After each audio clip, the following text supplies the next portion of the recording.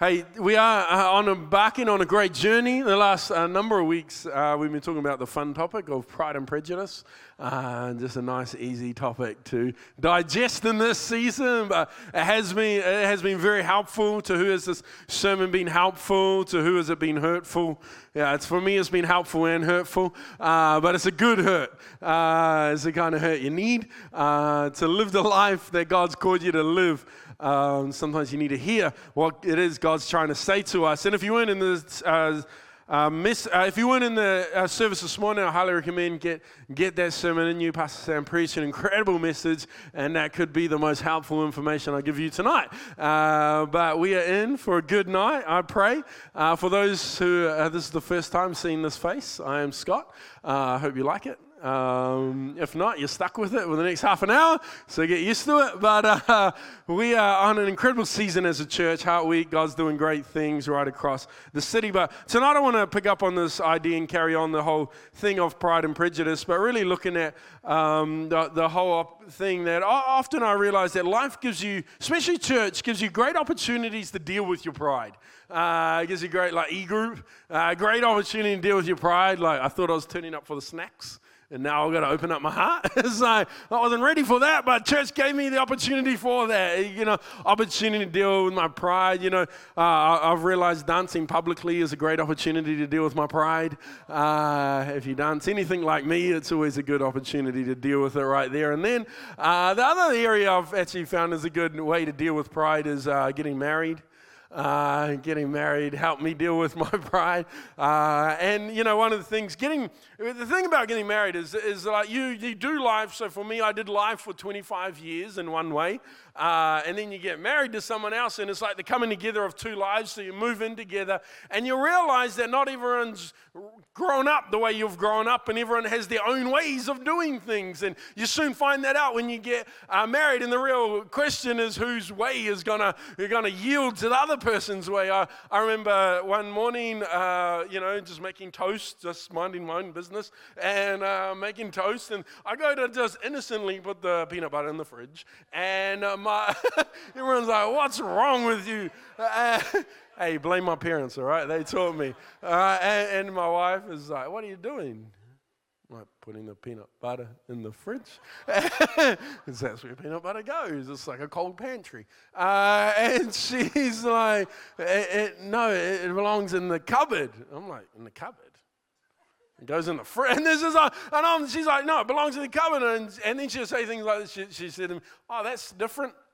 And whenever she said things to me that was different, it meant that's wrong. It took me a while to learn. I remember folding the washing one day, and she walks in, "Why are you folding it like that?" I'm like, "Because this is how you fold washing." And she's like, "Oh, yeah, that's different." And the real question was, I had grown up with a way of doing things, but the realization that the way I did it sometimes was the right way. But there's also a way of doing things that it's like, and there comes to a point where I'm like, this is just the way I fold washing. And it's like, yeah, but it's not the right way. And it comes to a point, even with pride, where it's like the realization that my way might not always be the right way.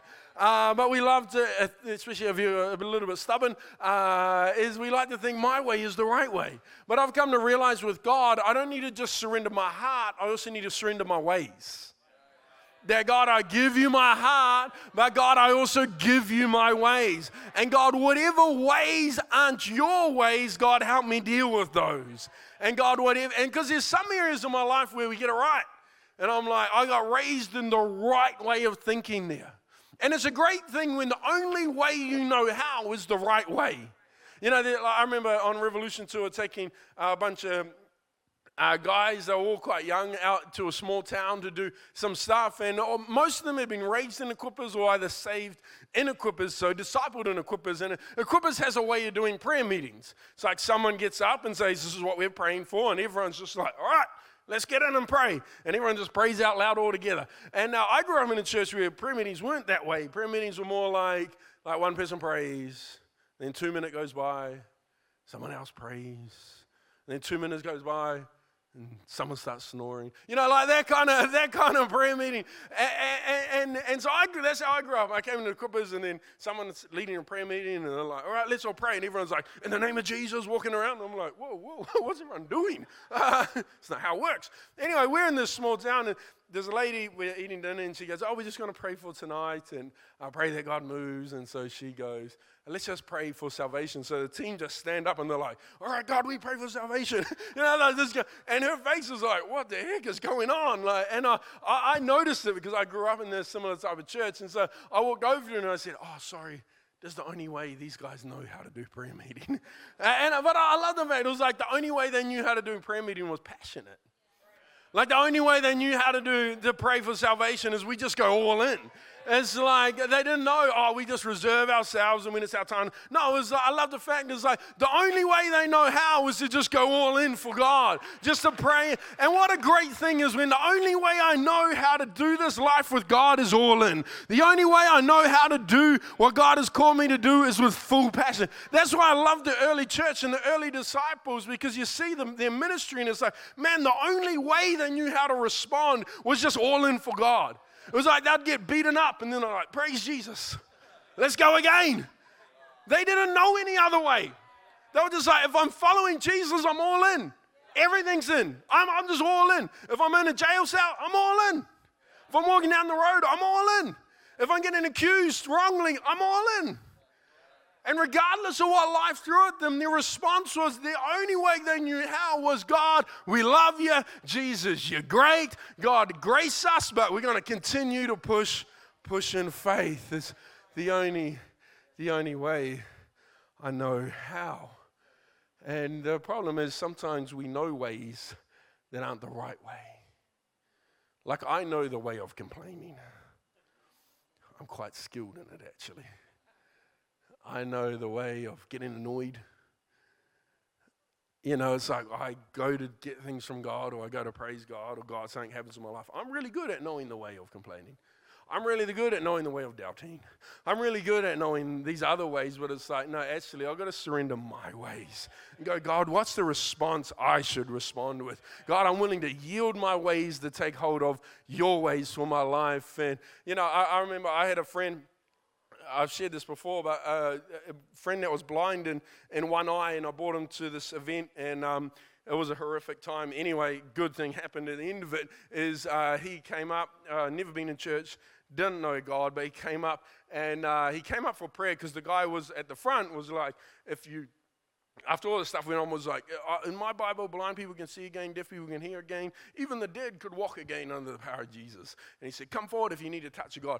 Everyone's coming forward, and my friend steps out of his seat and walks forward. I'm like, dude, you don't even know what you're going to. And anyway, he's like, the guy said it, I'm going down the front. And he's walking down the front, and he's walking down the front, and he gets to this moment where he just falls forward and just hits the ground. Like, he hadn't been in church long enough, so he didn't know the etiquette. Like, if you're going to fall, wait until someone's standing behind you and fall nicely. Like, he hadn't learned that. He was just like, the power of God hit the floor. And so he walks forward, and he hits the floor, and he hits him on the ground, and then he stands up, because he hadn't learned you got to stay down long enough so it looks more holy. And so he just stands back to his feet, and he opens his eyes, and he was blind in his right eye, but in that moment, he could see again.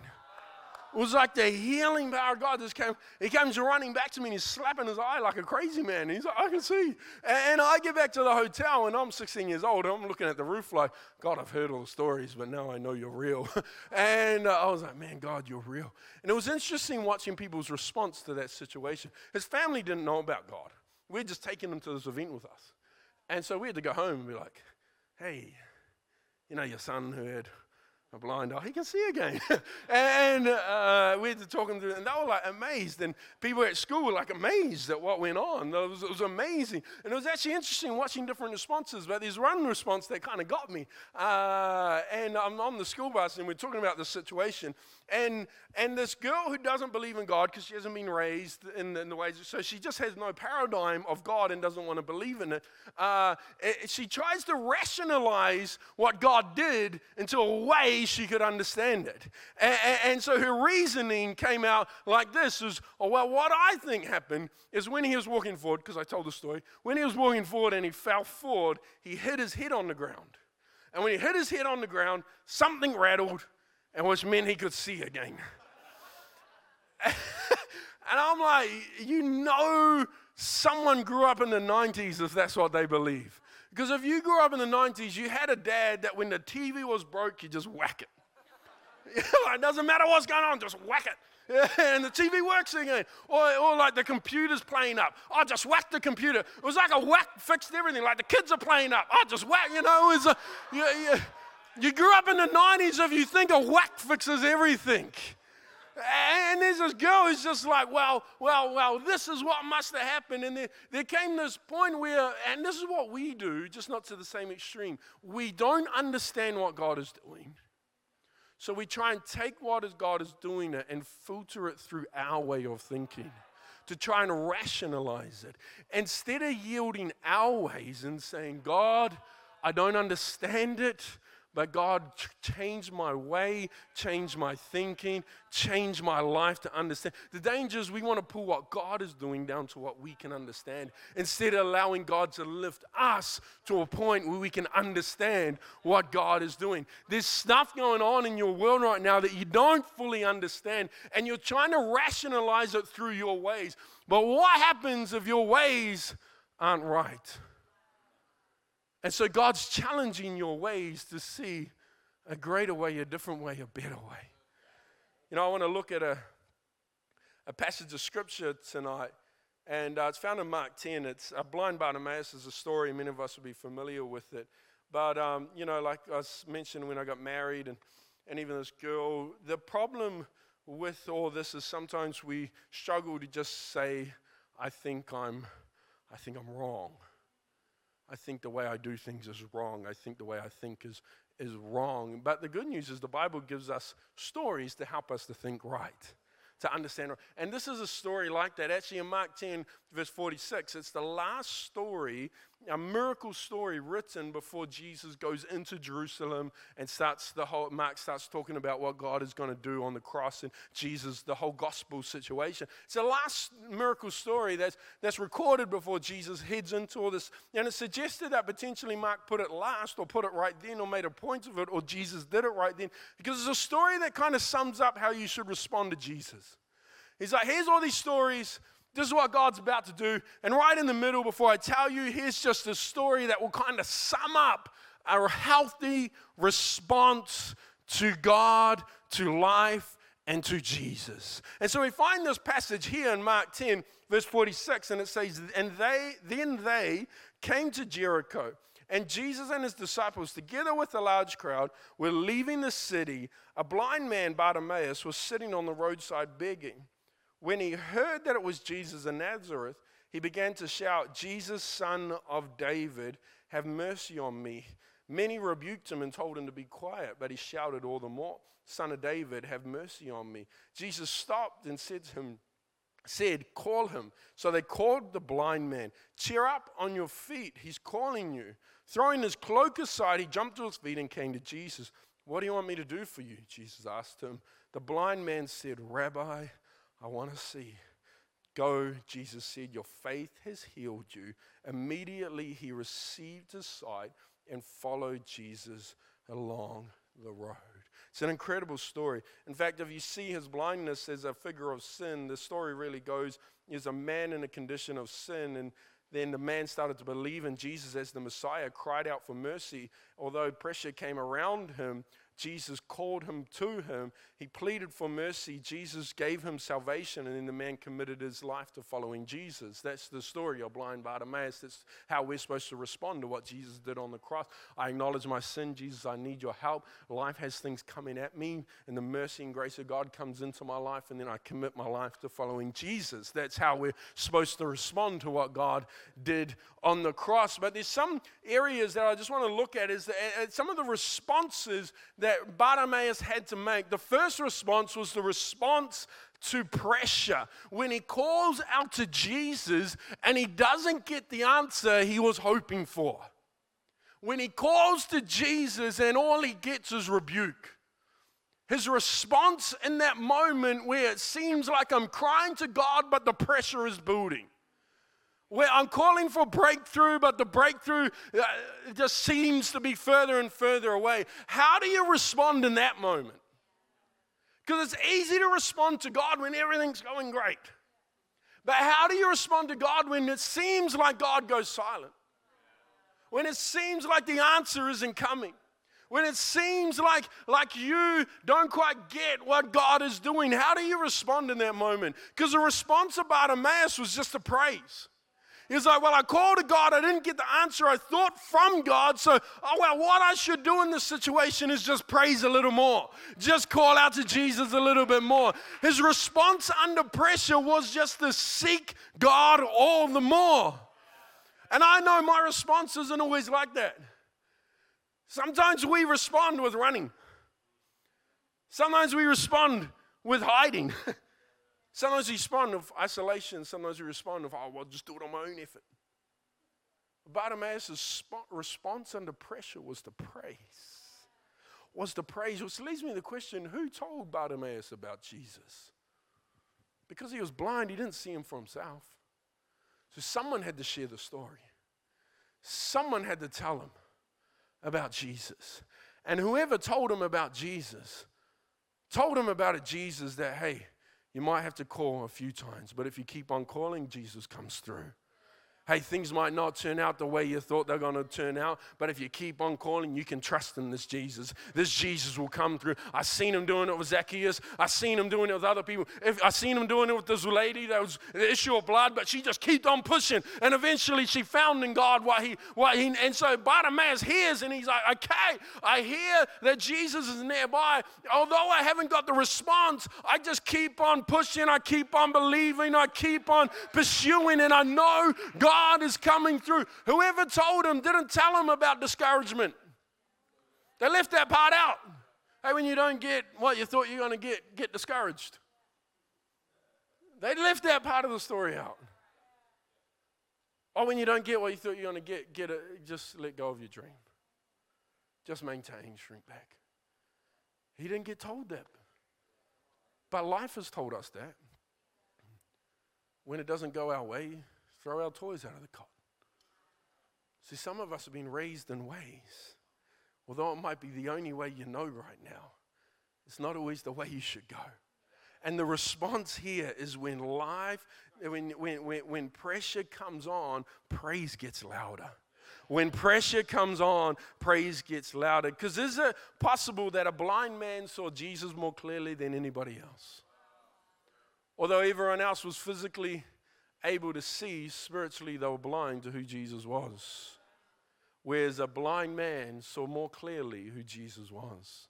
In fact, the reason I say that is because the way Bartimaeus referred to Jesus when he walked to Jesus, and it says, Rabbi, have mercy on me. Rabbi, I want to see. That word rabbi, they've actually put it in rabbi. Other translations change it around, but the word that was actually used there was Rabboni. Now, I don't know if that's how you're supposed to say it, but for the sake of tonight, that's how we're saying it. It sounds Italian, it's not. All right, Rabboni. All right, and there's only one other point in the Bible when someone uses this word to refer to Jesus. And that moment is when Mary goes to the tomb after Jesus has been crucified and the tomb is empty. And then Jesus, as the gardener, reveals himself to Mary. The response of Mary, Jesus revealing his risen self to Mary, her response was Rabboni. That when she saw Jesus resurrected, her response was to use this word. But the only other person to use this word prior to that moment was a blind man who perhaps saw Jesus in a way that no one else had yet. That a blind man saw more clearly who Jesus truly was. Why? Because faith comes from hearing. Perhaps what you see is what's blinding you. But for a man that is blind who can't see anything but can hear everything, here's the stories, here's the testimonies. I don't see what's going on, but I hear it because faith is built by what's heard. That's why I love the fact when Elijah stands before the king to declare that rain is coming after a great drought, he doesn't say, I've seen rain coming. He says, I hear the sound of heavy rain. No one else could hear it, but Elijah could hear it in the spirit. He goes, no, I hear this rain coming. And he declares on what he hears, not on what he sees. See, a lot of us will declare once we see it. But God's calling us to declare what we've heard. And because he gets up onto the mountain and goes, hey, servant, go look because I hear rain. The servant's like, the dude's crazy. There ain't no rain. It hasn't been for a long time. And so the servant goes back and is like, hey, there's no rain. But Elijah's like, no, I still hear it. 6 times. On the 7th time, he sees a cloud. He's like, well, it's a cloud. He goes, hey, Elijah, I saw it. It's the size of my hand, really. It's only about this big. Elijah's like, that's it. So, a cloud? Said, no, it's the sign that the rain's almost here. And because he had heard it, when he saw it for what it truly was. Although he saw a seed, although he saw a cloud, he saw the storm coming. You see, often God will respond in seeds. But when we're just looking and not listening, we see the seed, but we don't hear the promise that's going to come from that seed. And so then we complain about the seed, but if you would hear what God wants to do with that seed, you wouldn't see just the seed. You wouldn't just see a cloud. Come on, you'd see the rain. But often we're looking where we should be listening. I'm looking for what God's going to do when I should be listening. God, what are you? And that's why a man that was blind saw Jesus more clearly, because revelation came from what he heard. I've heard the stories. I've heard. Maybe what I see is blinding me, but what I hear shows me God is coming through. Shows me God's coming through. And that's why he can, there's this moment where he gets rebuked and told to be quiet. And there's a lot to be made of who told him to be quiet. Some say it was the Pharisees, because he was saying, Jesus, son of David, which was a name for Jesus, the Messiah, the chosen one, the one of God. So he was declaring Jesus, son of God. Jesus, you are King, you are Lord, you are Savior. That was the declaration, but the Pharisees didn't want that declaration to come out because they doubted that Jesus was that. And so in their doubt, they tried to shut down his declaration. And I've come to realize that doubt is a great silencer. That as my doubt grows, my declaration shrinks. But I've come to realize as my declaration grows, my doubt shrinks. And I love the fact that they tried to silence in his doubt, but his declaration outweighed their doubt. I don't know about you. I do have some doubts in my life, but I have a greater declaration in my life. If I just look at it, I can doubt it. But because of what I hear and what I declare, I see it for what God's called it to be. That's why we look at just like services like this, and Pastor Sam's like, come on, we've seen the city saved, and we're going to take this, Auckland for Jesus. And you look around this room, and you're like, really? Us? Yeah, us. Because this is just a cloud of what's to come. This is just a seed. And the reason we say that is not just what we're seeing, it's because we've heard it. We've heard God's calling it. We've heard God's enabling it. The other person that could have tried to silence him was the disciples. The disciples, the reason being is because you had heard the disciples try and stop people from getting to Jesus before. Hey, kids, don't bother Jesus right now. Hey, just leave him right now. He's doing his thing. It amazes me. They're like, hey, you're not to bother Jesus. Well, who are they to bother Jesus? See, they've even forgotten what they got called from. I'm like, Matthew, a tax collector, undeserving to even be a disciple.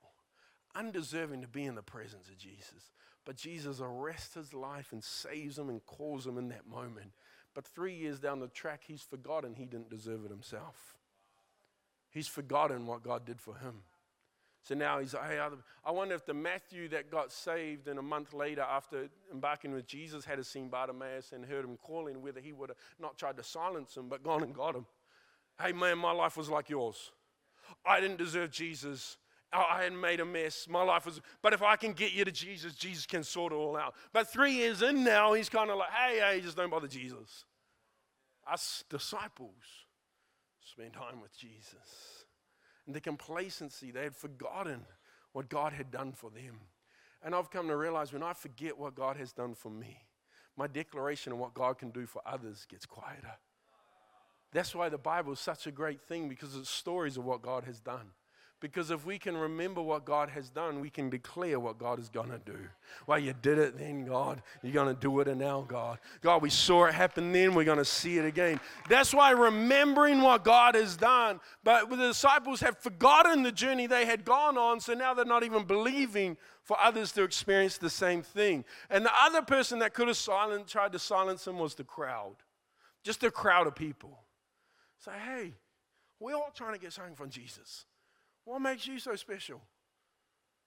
So the crowd trying to silence, who do you think you are? Why do you think you're any better than the rest of us? I don't know, growing up in New Zealand, that teacher, you get taught that pretty well. Hey, don't make a fuss. Status quo, normal life, get the house, do the thing, finish the study. Whether it's 3 years or 5 years, it doesn't matter, just finish it. And this the remain, but he's like, no, I'm going to get something from Jesus. I'm going to get something from God.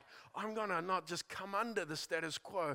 I'm not going to just come under what God is doing. I'm going to go after and I'm going to get what God has for me. It's like, who do you think you are? Well, I'm chosen. I'm destined. I'm created by God, for God, and with a plan from God. And so I'm going to go after what God has called us to do. But life will go, who do you think you are? Pull out your failures.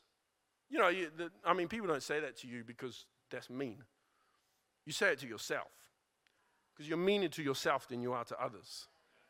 And it's like, who do you think you are? Remind yourself of all the mistakes. But Jesus is like, nah, just keep on calling. Just keep on praising. Just keep on seeking.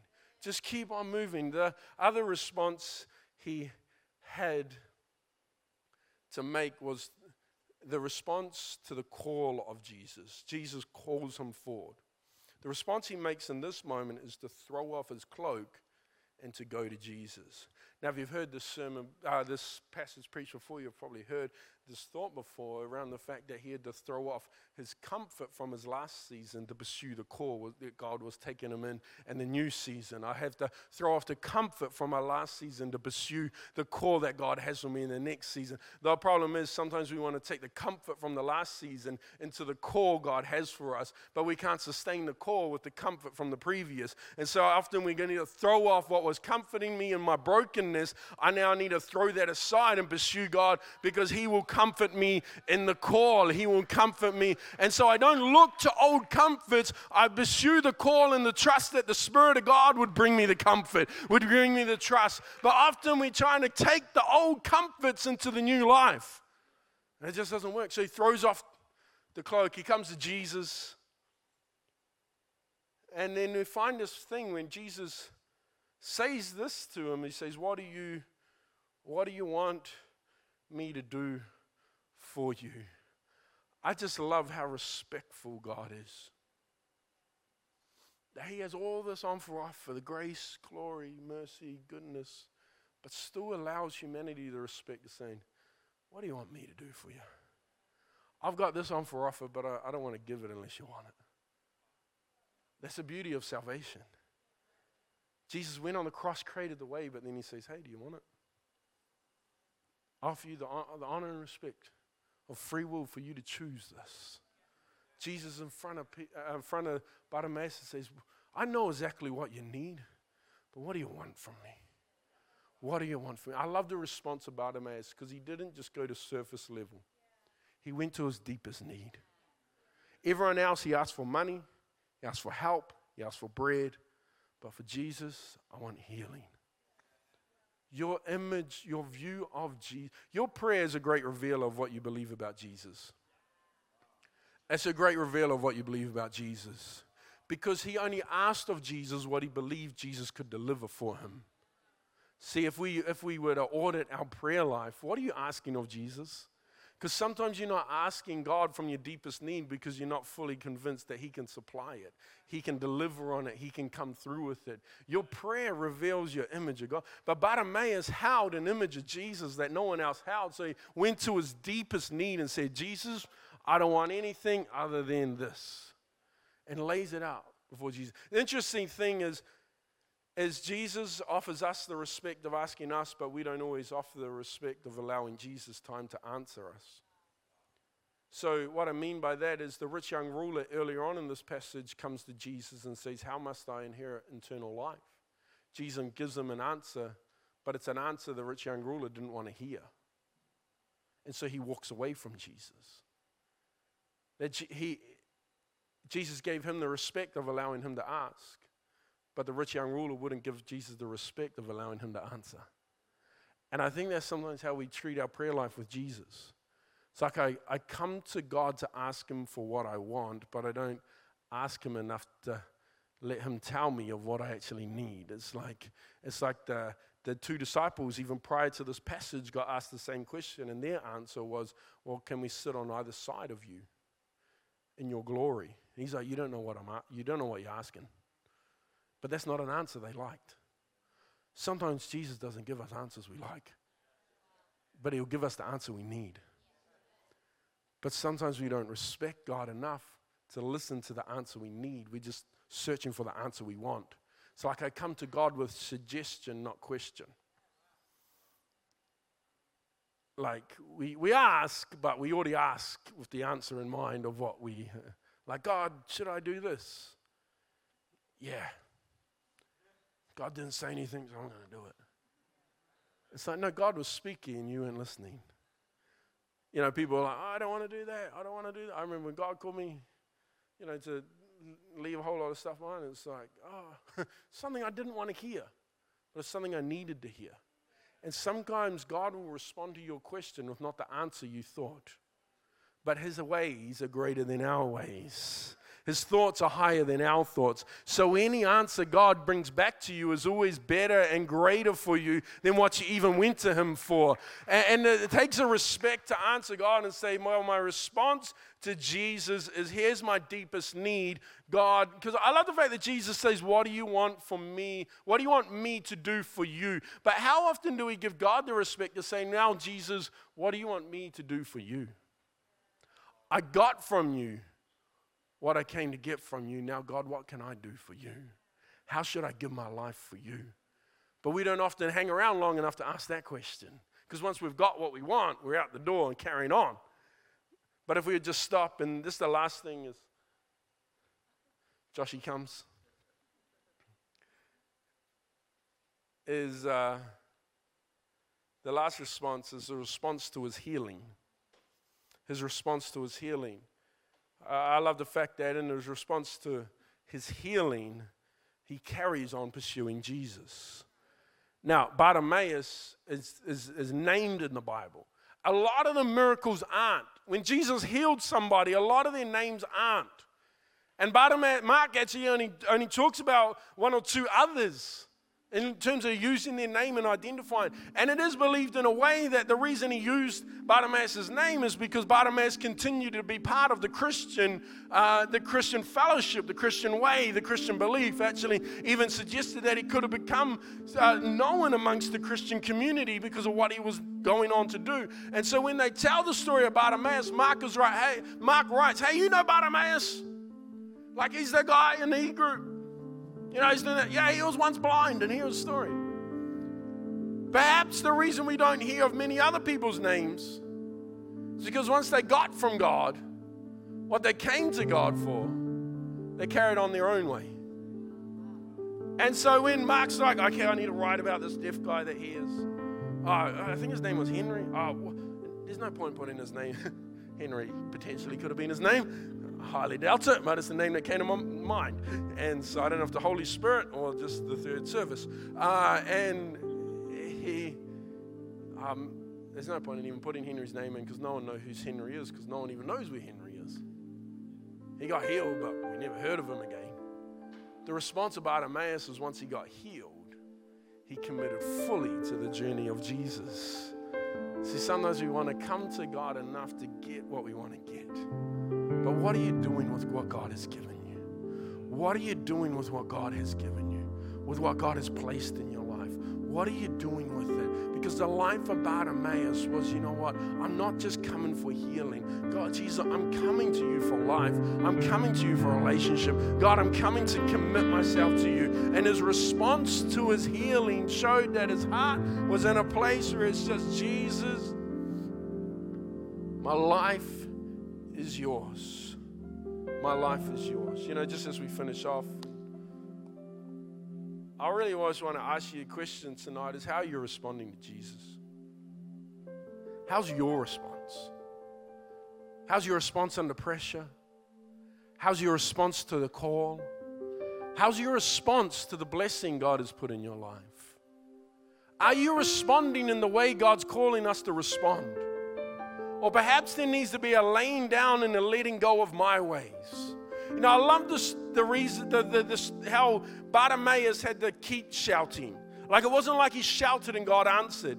And part of the reason I believe perhaps Jesus did this is because, now, this isn't doctrine or anything, it's just an idea I have, all right? So go with me on it. Is if Jesus had answered him with the first shout, I wonder if Bartimaeus would have had the faith to take hold of what Jesus was wanting to give him. Because it says your faith has made you well. And so there was a faith inside Bartimaeus that activated the healing that was inside of Jesus. But I wonder if Jesus had called him off the first shout.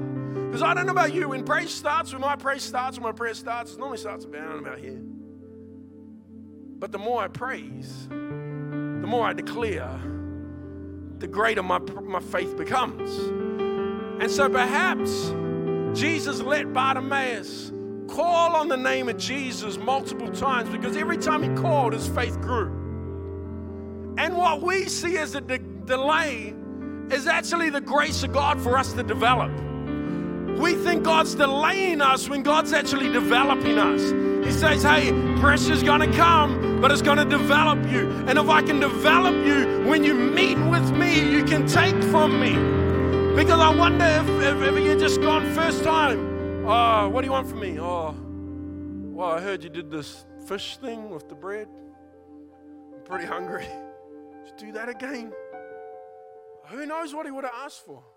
But by the time he got in front of Jesus, it's like, this guy's got my healing. Because his faith has grown. His faith has grown. His faith has grown. I wonder if he heard every rebuke, not as a rebuke, but just a sign that God's getting closer. Every time I was shouting before, but no one said nothing. But now I'm shouting, everyone's telling me to shut up. Must mean Jesus is close. I better keep on yelling. I better keep on shouting. I better keep on declaring. I gotta keep on. Perhaps the fact that you're believing, you're praying, you're pushing, and it just seems like the pressure is growing is because the miracle's closer. It's because God's closer. Because God's coming through. And the response is sometimes the flight. The response is sometimes the run. When actually the response needs to be, when I get under pressure, my praise goes louder. When I get under it, my declaration. When doubt sinks in, my declaration rises above. Because that's the God I serve. A God that does not let me down. Do you believe in the Jesus Bartimaeus believed in?